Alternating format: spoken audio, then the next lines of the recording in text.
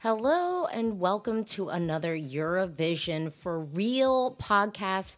It's Alicia Michelle, and this episode, of course, is really special. I mean, every episode is special, but I do feel like Eurovision season has truly kicked off because we have our host city. Liverpool is going to be hosting Eurovision 2023. And it's crazy because Liverpool was the underdog, and I don't know about y'all, but I definitely am a fan of the underdog because, I think Glasgow was just, defying the odds.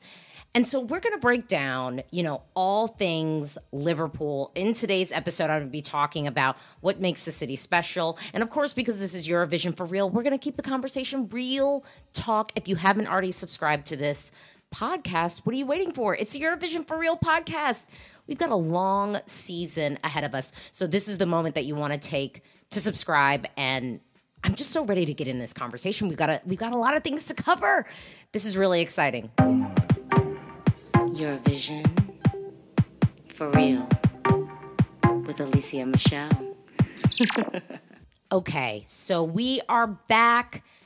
And let's just hop into the episode. So I'm going to give you my first sort of reaction when I found out that Liverpool was hosting. It was something about the whittle down to Glasgow and Liverpool for me that did, and I'm not saying this because it's like, oh, Alicia, you're just going to say, because I'll be honest. Let me just start off and say I was wrong. I thought that Glasgow and Manchester were the clear front runners, okay?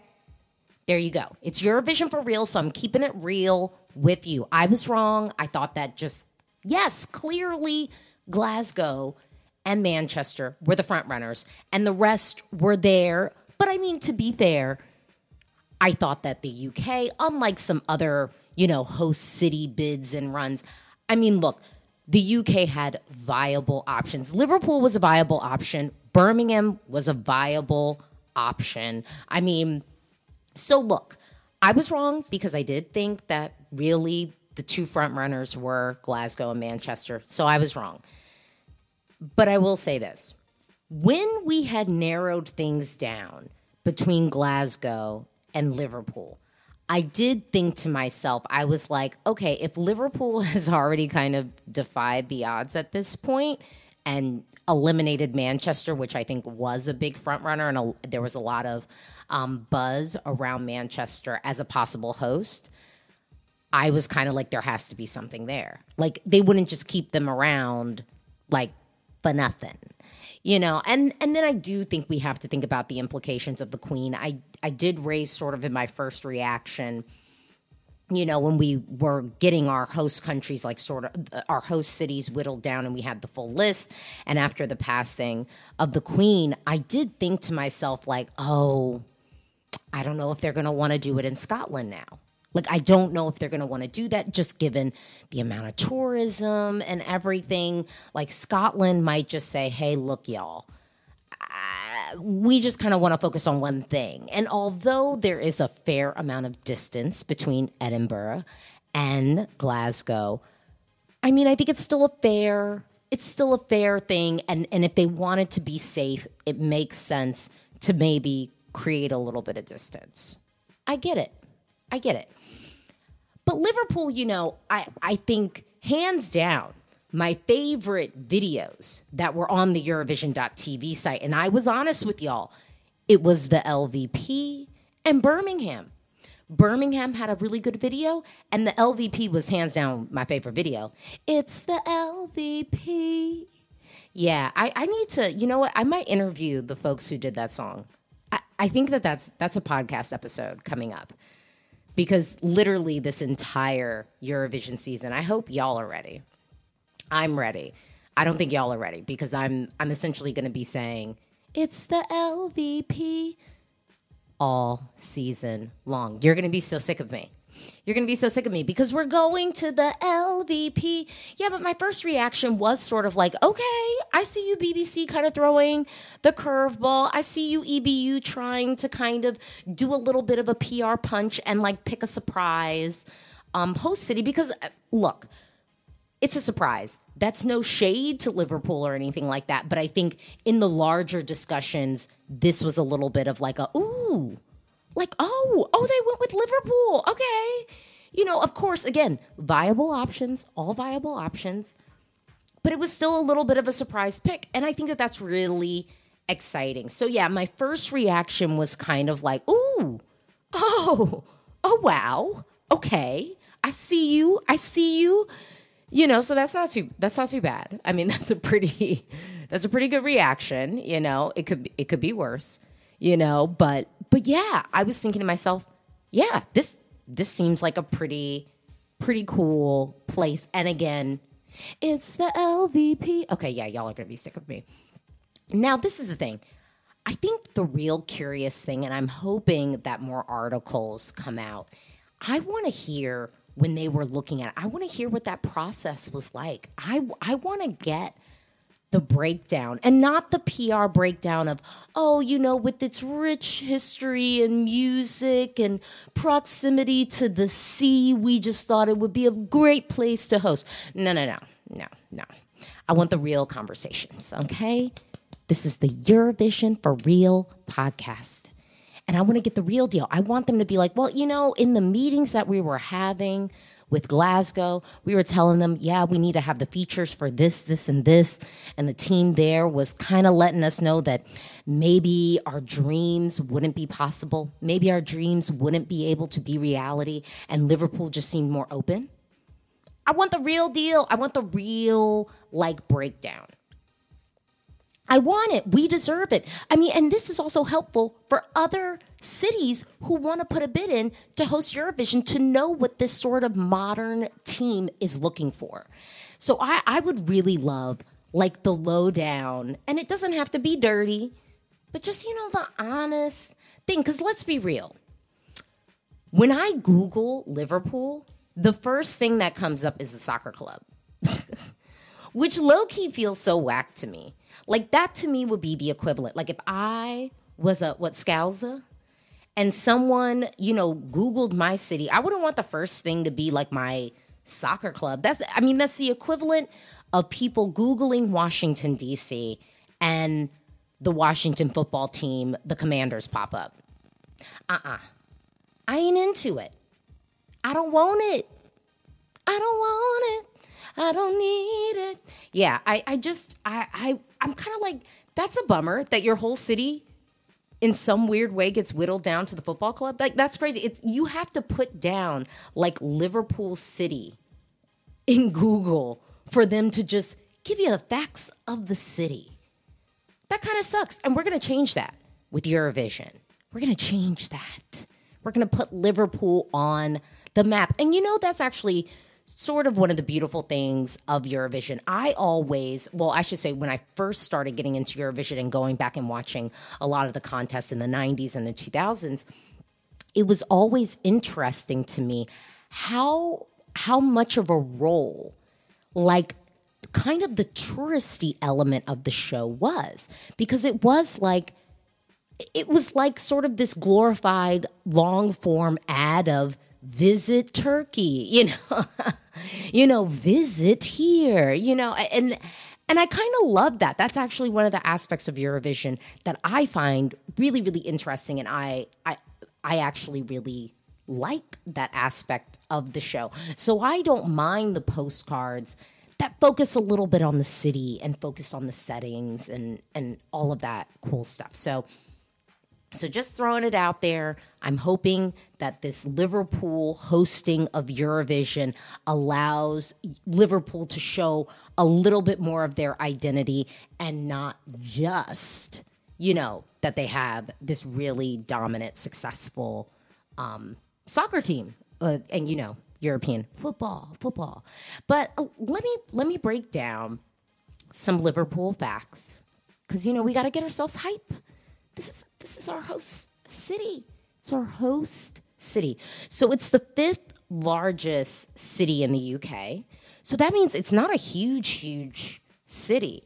And I think the benefit of that really for Eurovision fans is, the opportunity to really have a chance to kind of, I hate to say take over the city, but allow that city really just to feel like Eurovision for, and I think usually it's like 3 weeks, but I think we've condensed it for like those 2 weeks, those 2 solid weeks. And maybe this only turns into 1 week, but that it really feels like the city is alive with music of Europe for Eurovision. So I think that there's an opportunity there with it being the 5th largest city in the UK. Population of 2.24 million. Okay, we're doing that. I love the fact that it's a city on the water. I've said this before, but I just think that there's a different energy when you are in a city center where there's water. The way that the air kind of like coming into the city fills the streets, it's just a different feel than when you're in sort of like a landlocked city. Neither good nor bad, just different, just a different vibe. And I personally am a water person. I'm a water girl. My birthday's in July, so yeah.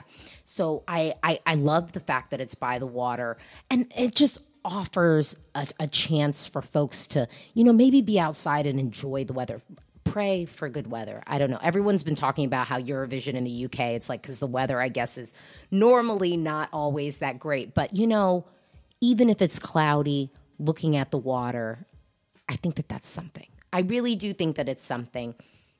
And of course, I think that Liverpool, being like the home of the Beatles, literally the most influential band of all time, that's huge. That's huge. It's huge. And look, the Beatles aren't the only ones. We've got some other musical groups that have been from Liverpool. Do y'all know? I'm gonna say it. They had Relax, Don't Do It. Aren't they from Liverpool? Aren't they? I guess I could Google it.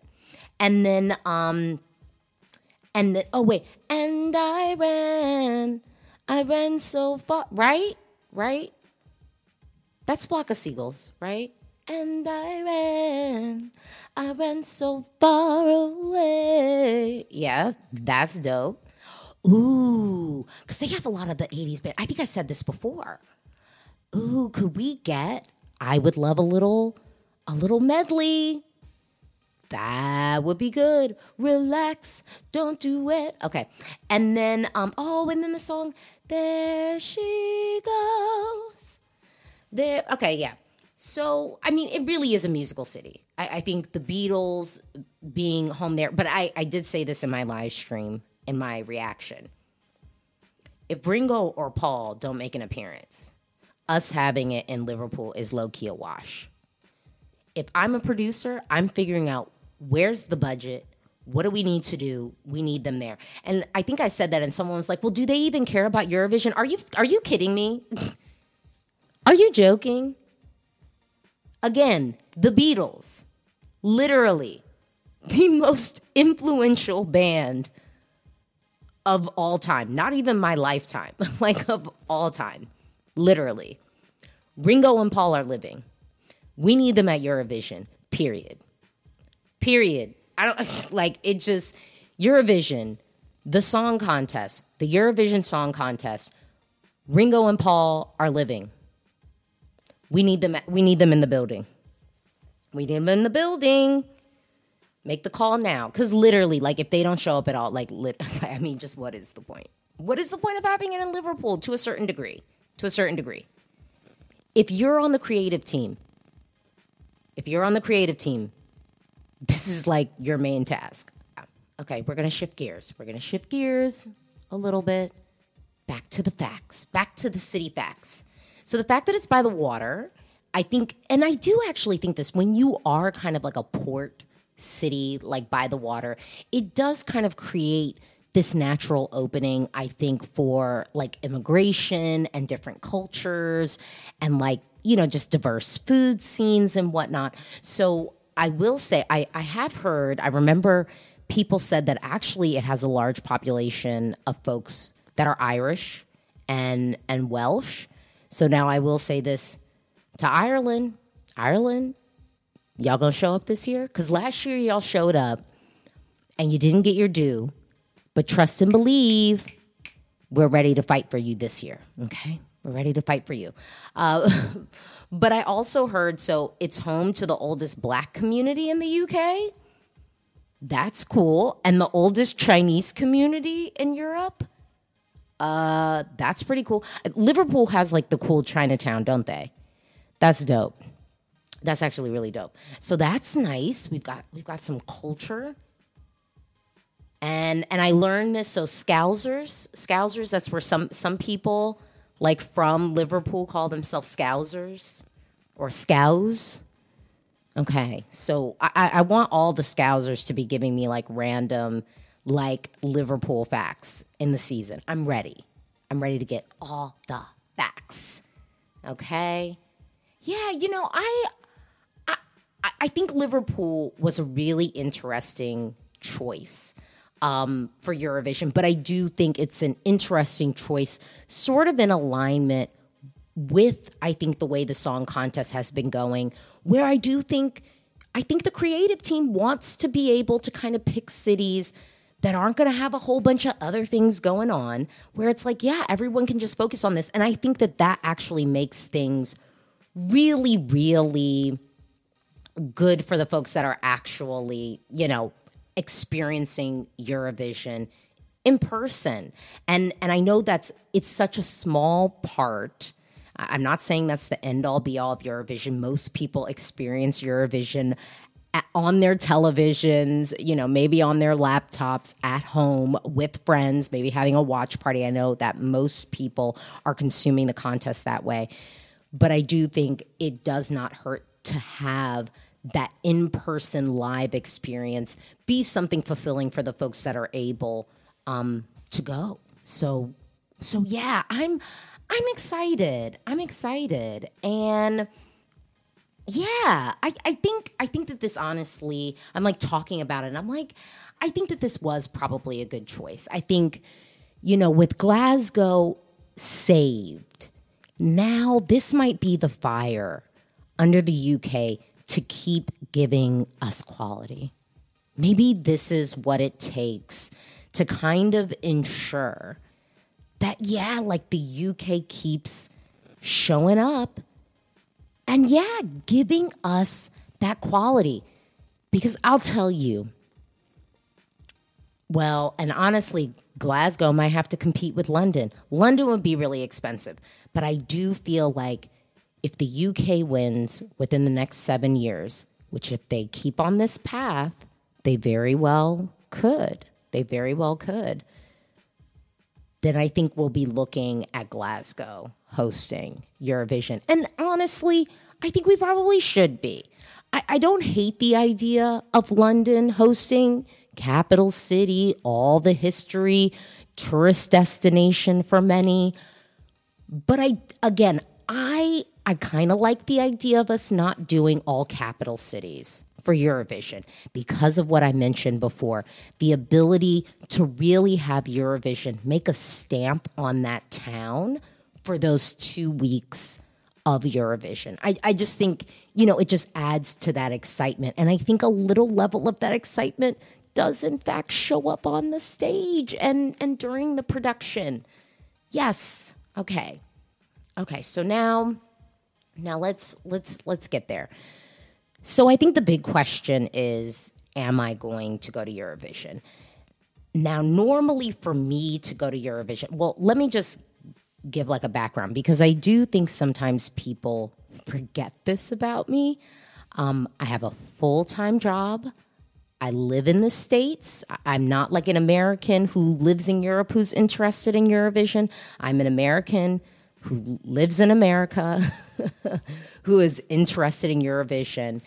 And I have a full-time job, so I have to like take time off from work. But I will say my job knows like how much into Eurovision I am. So the time off part isn't as bad. I will say that. The time off part is not the challenge. But I've got a whole house, y'all. I have a little thing called a mortgage. It's not that little. It's a real mortgage. I live in a house and I live in the DC area, which is one of the most expensive places to live in the continental United States. You can look it up. So So I've got a lot of expenses just in regular life. Luckily, have a great full-time job. So, there's that. Also, I think people forget I had a baby in 2020. I have a full actual toddler. Like not a child that can pee and poop on their own, even though we're working on that. I am in the midst of potty training. It is insane. Send me all the advice. I will take it. But yeah, I have a full child, and Eurovision takes a lot of my time just in like regular life. So the idea of traveling, it's just a lot of other things that I have to consider at this point. It's my child, it's my finances, it is, how I balance work and whatnot, even though, like I said, the time off is not the issue with work, but I do have work. It's a high pressure job. So there's that. So that's just, I just want to level set a little bit with like my life. Okay. My life. And I have a whole house, and my house wasn't new development. So there's like things I have to like pay for in my house. So I say all this to say, and we're going to move on to the pivot. And I think a lot of this episode is going to be spent, just talking about Eurovision now, Eurovision today. Once upon a time, the song contest was something that a lot of people could, travel to experience in person. And as we know, even just concerts in general, like I remember, I think for the Velvet Rope tour, Janet Jackson and NSYNC opened. My mom and I had pretty decent seats. Like we were in an amphitheater. And so this was not like an arena tour. But for that, we had pretty decent seats. We were in the covered area of the amphitheater. And I think our tickets were like $89 per person. The only reason why I know this is because I have the tickets in an album. It's the first concert that I saw in person. This is also why I have really high standards for on-stage performances. Because really, my first live, like, concert, real, full-blown experience was Janet motherfucking Jackson. Okay? This is why I have the standards that I have. This is why I think everything is possible. So the Janet Jackson Velvet Rope tour, first like concert I saw in person. Okay. And we did not have a lot of money growing up. So that's why. So this concert wasn't necessarily early in life for me. It was a little bit later in life for me. I took my mom to see Bruno Mars. And this was probably 2018. I took my mom to see Bruno Mars. Dua Lipa, before she was famous, opened the show. We were in an arena. And for us to sit in the nosebleed section, and when I say the nosebleeds, the exact actual back row of the arena to watch Bruno Mars perform. We were probably the farthest from the stage that you could be. Each ticket was $340. That's insane. That is insane. But honestly, Eurovision has to remain. I mean, these arenas cost a whole bunch of money. It just costs more money nowadays to put on shows like this. So them Eurovision tickets, I think, are going to continuously be going up. I just think that that's going to be a thing. I think having tickets to see Eurovision for less than £100 in the future is probably going to become less and less of an actual possibility. It's unfortunate, but it's real because, I mean, if this is what's happening at regular concerts, it's going to happen for Eurovision. This is just, natural. I'm not delusional. But I do have to say that I think the thing that I worry about with Eurovision is a little bit of like, what does it mean for the future of the contest and sort of the future fan base and audience of the concert? If the cost continues to go up, will that limit possibly some people from falling in love with it? That's like, I think, the question that I really have. And I think that that's unfortunate. And I think it's something that like people across industries are grappling. I think it's a real thing yeah, across industries, people are having to have some type of reckoning with, because, I mean, money is everything. America is at least a capitalistic society, I would argue. You know, money makes the world go round. Money, money, money, da-da, must be funny. In a rich man's world. Okay. But really, I do wonder about the accessibility. And then I think the larger piece of this, you know, if we want to hone in, because it's Eurovision for real, so I got to keep it real with y'all.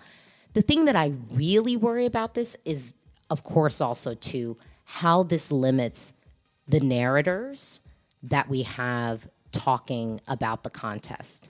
Because if it becomes so untenable financially for certain folks to have the ability to tell the story of the contest, to interview the artist, that's the piece that I worry about.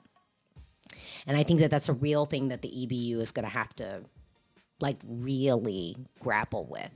Because if it's set up in a way in which only people with money who can afford to travel, to go, to cover it, are able to go. Now, and this is honestly like, yes, it's coming from a slightly selfish perspective because I am a woman of color. So I have that perspective, but I want to take away even just the fact that I'm American, because that's going to cause a barrier anyway, because I'd have to take an international flight.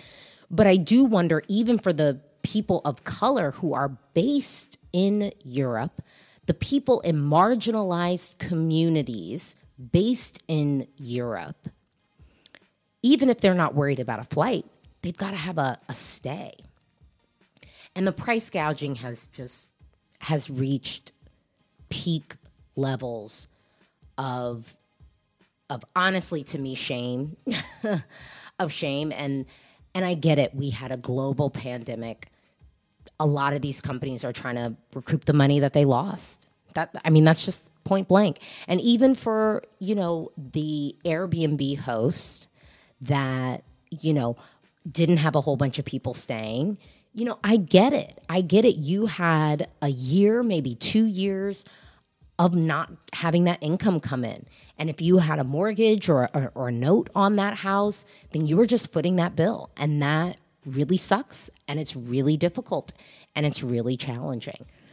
And so what I am really curious about is, you know, as these things just naturally become more expensive, because it's inevitable, this stuff is just, it's only going to go up, up, up, up, up. It's only going to get more expensive.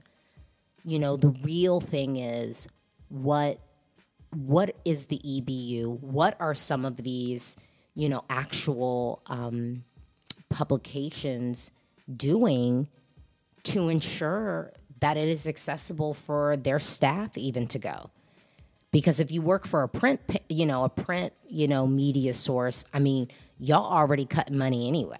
You know, you're not making the loot that you were making because most stuff is digital. So that's real. So you got to keep that in mind. So they might not even have the budget to really send their team there. Or does it mean that you can only sort of send the team of people that you have locally, which I think there's some appeal to having like local journalism and local journalists, people who are familiar with the area reporting on it.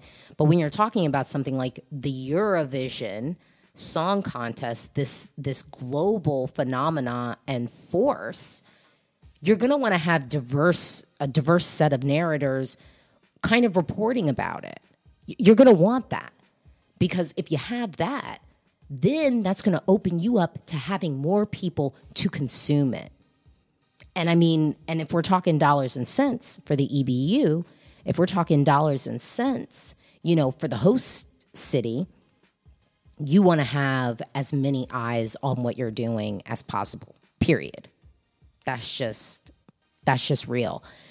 So the price gouging, I mean, I'll say Glasgow had it first, because when I was looking at places in Manchester, I found some places that were like, okay, this is reasonable. You know, 1,000, maybe 2K for like 2 weeks.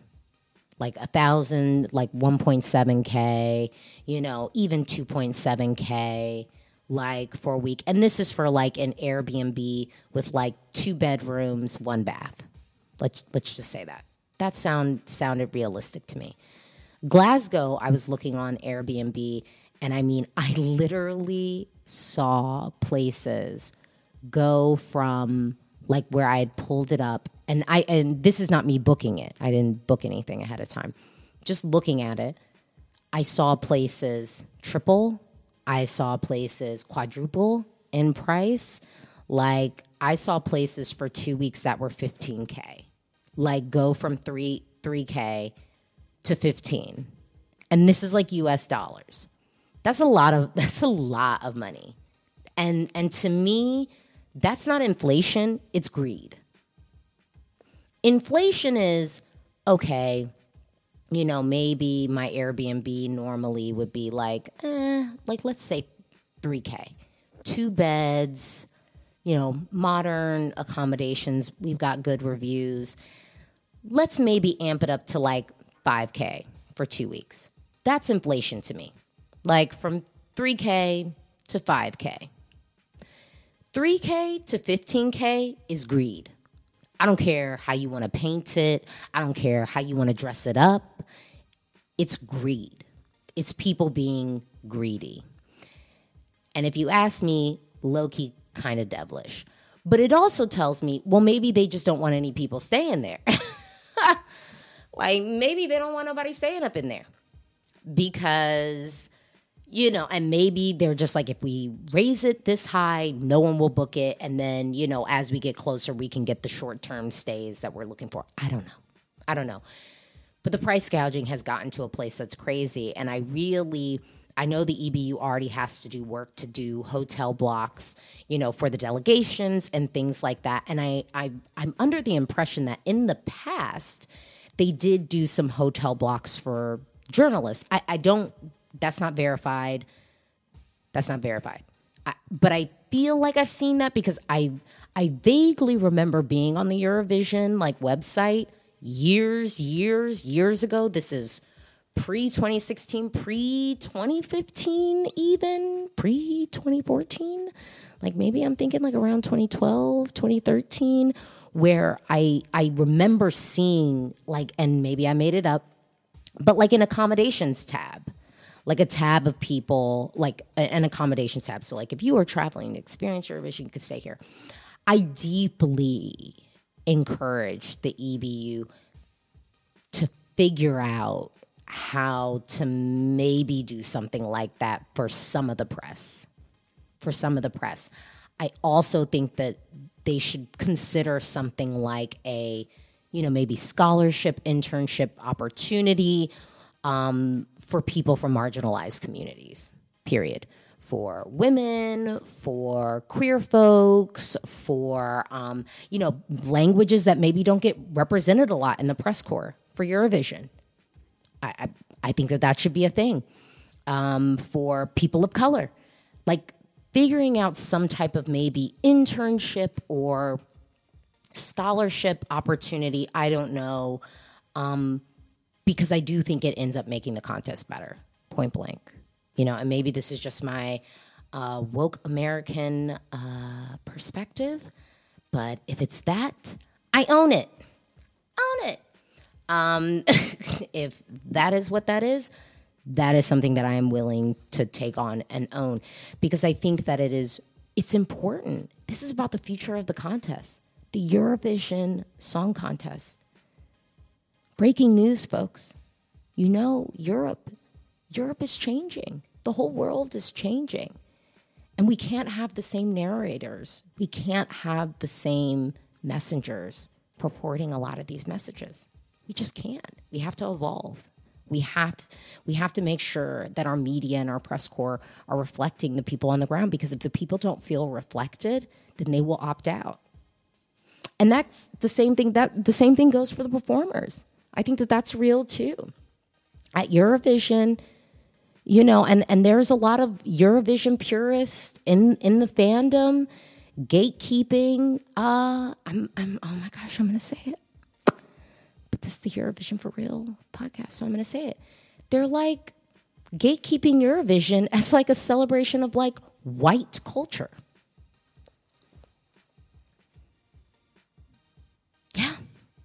Yeah. They don't want it to reflect the way that Europe is now. I'm not saying everyone. I'm not even saying that this is popular thinking, because I don't think it's popular thinking, but it's real. It's real thinking. There are people who really say this stuff. I've been in these Eurovision streets real long, and there are some dark corners in Facebook groups and Twitter chats of people saying some real wild stuff. Real wild stuff. So, the price gouging is like crazy. And then, oh my goodness, I don't want to forget this. The coronation of Charles is going to be May 6th. May 6th. We've got Eurovision going down basically the following week. Let me have this clear. So we have the coronation on the 6th. We have the Eurovision grand final on the 13th. We've got our semis on the 9th and the 11th and the 11th of May, respectively. So some people were probably planning, because they've been limiting, the access to the rehearsals and stuff like that. So some people were probably thinking of like maybe flying in on the 3rd, right? Like that would totally make sense. Or the 2nd. Well, guess what? You and everybody else is going to the UK to be at the coronation. So forget about getting them cheap flights, okay? Forget about getting them cheap flights. It's probably not going to happen. Probably not going to happen. Because again, we had a global pandemic. And, a lot of these people, a lot of these companies need to get their money back. They lost a lot of money over the course of 3 years. And so they're filling in the gaps. And some of them are being greedy with it. Some of them are being greedy. So this is the other thing. A lot of folks, and this is one thing I love about the Eurovision community, because it really does feel like a community. I've had people offered up, well, you could totally stay on my couch now with love. I'm a grown-ass woman. I'm not staying on anybody's couch. I want to stay on my homegirl's couch that lives, 15 minutes away from me. I appreciate you, but I cannot do that. I cannot get on a plane, fly somewhere, spend a whole bunch of money to sleep on a couch. Like, I will not be my best self. I will probably not be, looking great, because I will not be getting the sleep that I so desperately would need. But I appreciate y'all. I see y'all, and I love y'all. I would also say, the idea some people have thrown out there, one of the benefits of Liverpool is it is an accessible city. It's a city that folks can get to, and so you could maybe stay in the outskirts. Here is where that becomes problematic for a person like me. If I'm supposed to be covering the event and going to the rehearsals and stuff, I'm going to be spending so much money on transit and then so much time in transit to get there. One of the big lessons I learned from Tel Aviv was that I gotta stay walking distance to the arena. I never did that before because I was like, it's Eurovision. I'll go to the arena, for the stuff, but I want to stay, maybe in a city center, maybe in like kind of a touristy area. So then I can have a nice balance. I can make sure that I'm experiencing the city and working and having a nice balance.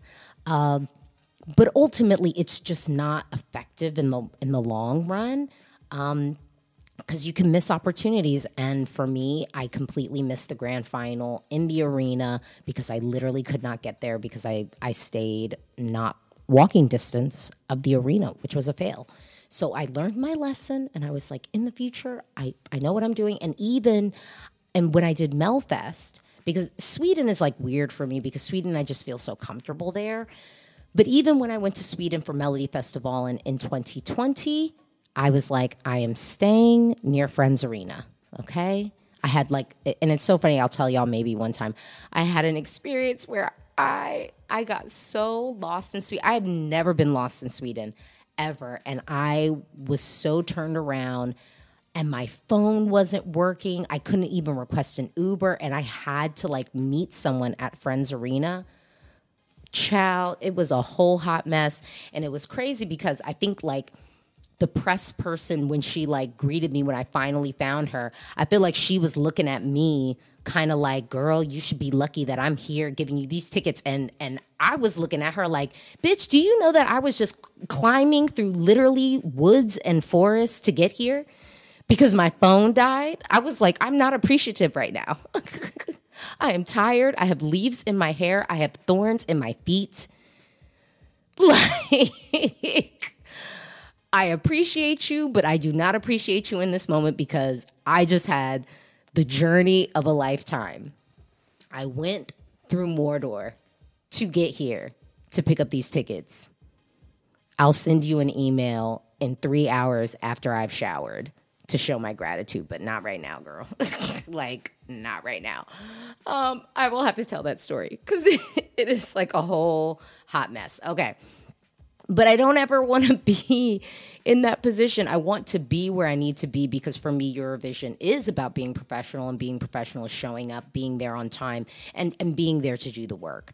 And I know that my ability to do the work will be impeded if I am not in a location where I can just be there. And yeah, and just be on it. No matter what the public transit is doing, I know that I can be there because ultimately I have flown across seas, and spent evenings of my winter and early spring dedicated to this thing. And I'll be damned if I do all of that and then miss out on anything. It just I take it really seriously. And when I was not able to get to the arena in 2019, that was really like not great. So I don't ever want to be in that situation again. So I won't. So yeah, so everyone's saying, like, I understand it for a fan experience. Like if I was just going to Eurovision just as a fan, totally. I'd stay in the outskirts. I might even stay in another like city. Like maybe I would just stay in London and then just be like, look, we'll just take the train down on grand final day, spend the day in Liverpool hanging out and stuff. And then we go see the show and then hop the train and go back to London that night and, sleep in our hotel there.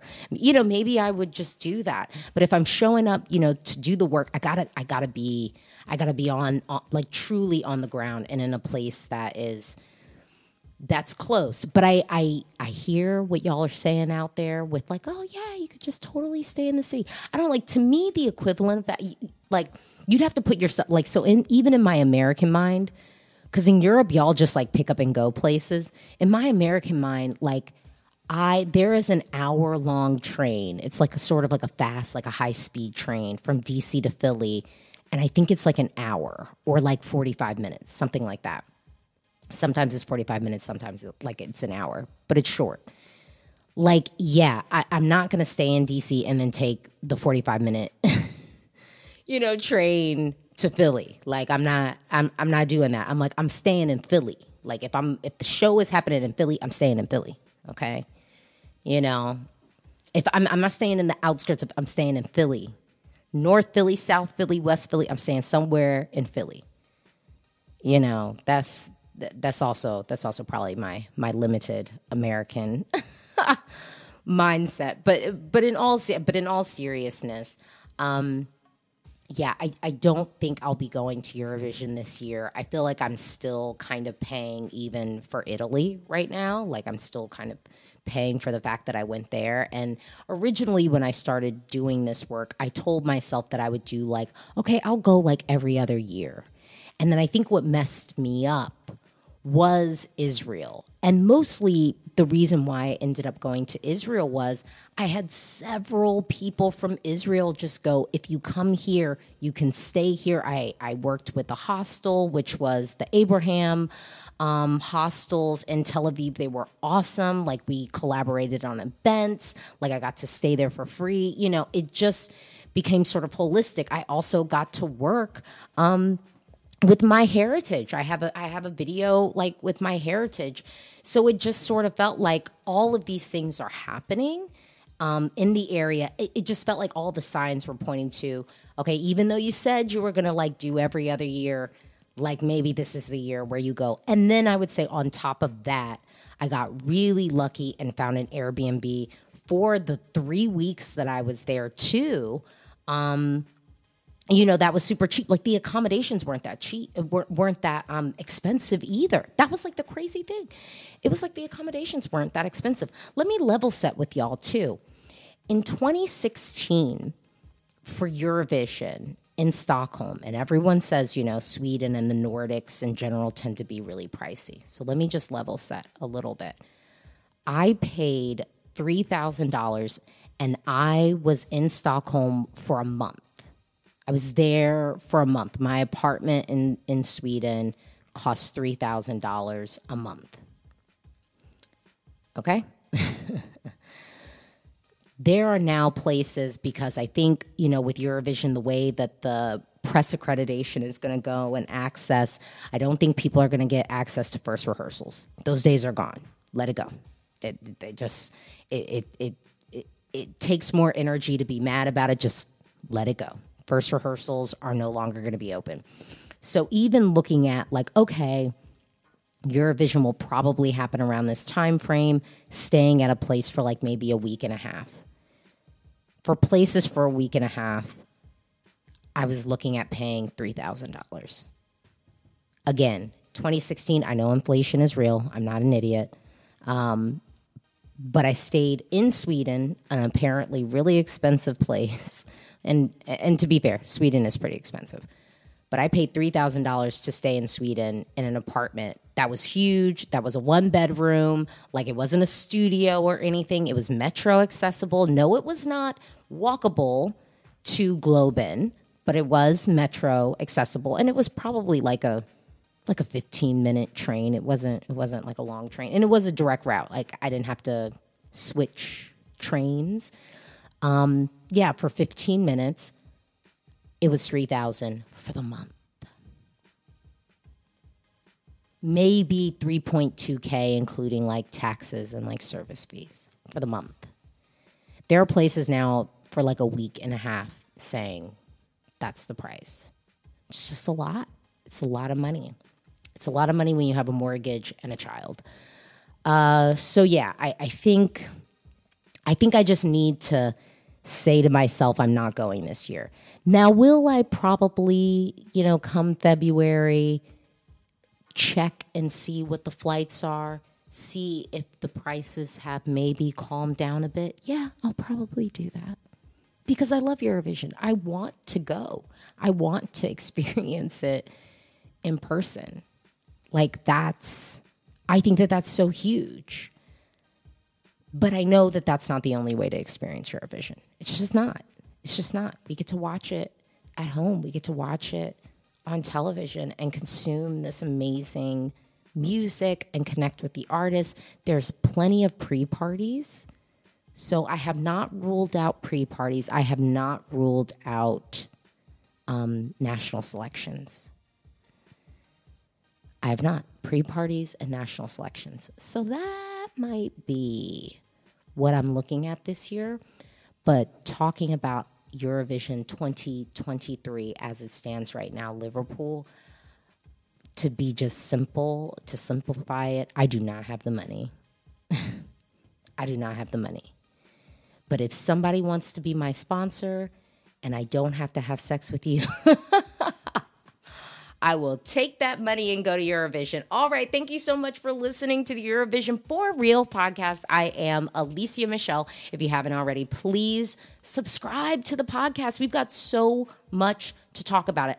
I mean, like, there's going to be so many new reports on some of the national selections coming up.